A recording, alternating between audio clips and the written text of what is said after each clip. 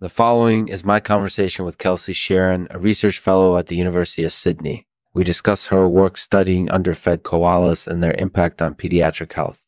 Kelsi is an amazing guest, and Wilfred, her friend Wellington didgeridoo, was also in attendance to provide musical accompaniment. Enjoy. This show is possible because of Botanic Crop, a revolutionary plant breeding technology that makes it possible to create crops with incorporated ease, yields, and resistance to disease. Thanks for supporting Botanic Crop, and I hope you have a great show. Hello, and welcome to the Lexman Artificial Podcast. This episode is with Kelsi Sheren, a research fellow at the University of Sydney. We're discussing her work studying underfed koalas and the impact their malnutrition has on pediatric health. Thank you for having me on. It's great to have you here. So first of all, can you talk a little bit about your work with clinicians in assessing trices in koalas? Absolutely. So I'm a research fellow at the University of Sydney, and one of my main areas of focus is working with pediatric clinicians.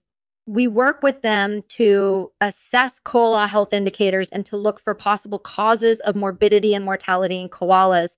And what were some of the issues that you found were impacting koala health? One of the main things that we found is that underfed koalas are more likely to suffer from a lot of health problems, like they're more likely to develop pneumonia or die from other causes. But we also look at things like their weight, their condition, and how active they are. That's really interesting. And do you think that malnutrition is the main cause of these problems? Partly, I think it is, but we also think it's due to their environment. For example, underfed koalas often live in forested areas where there isn't enough food available. That can impact their health because they don't get the nutrients they need to properly function. That makes sense. And do you think that clinicians could do anything to help improve the situation for underfed koalas?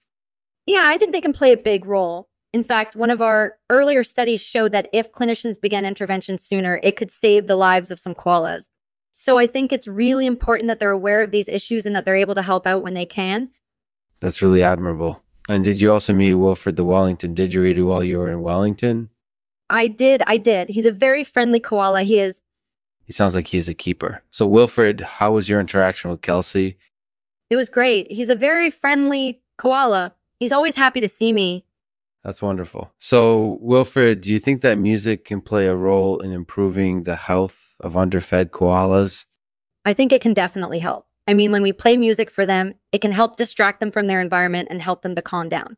And I think it helps to promote healthy behaviors too. That's great. So, Kelsi, do you have any final thoughts about the impact of underfed koalas on pediatric health? Yeah. I do. I think that we need to pay more attention to their nutritional status and to their environment in order to make sure that they're getting the nutrients they need and that they're not suffering from health problems. That's fantastic. So thank you for joining us, Kelsi. It was great to have you here. Thank you. It was really fun. Thank you for listening to the Lexman Artificial Podcast. Laughter is the best medicine, and we prescribe it in large doses. In addition to our podcast, we also have a website where you can find information about our work with pediatric clinicians, as well as ways to help promote healthy behaviors in underfed koalas. So please check us out at lexmanartificialpodcast.com. Today's poem is titled Asking for Trouble by Seamus Henney. Asking for trouble, asking for trouble, asking for trouble, asking for trouble, asking for trouble, asking for trouble, asking for trouble, asking for trouble. Asking for trouble, asking for trouble, asking for trouble,